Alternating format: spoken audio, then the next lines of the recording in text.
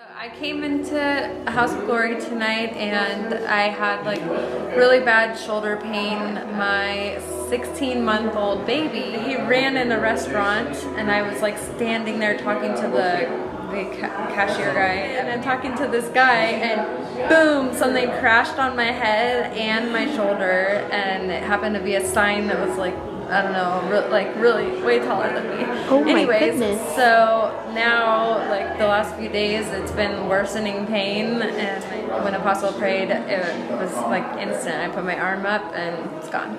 So praise Jesus. So from that injury, I take authority over that injury right now. I command it to go right now in Jesus' name. You start moving it, move it up and down.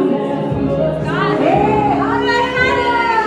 It's gone. She was injured on Thursday. Not the sign down, but the pain's gone.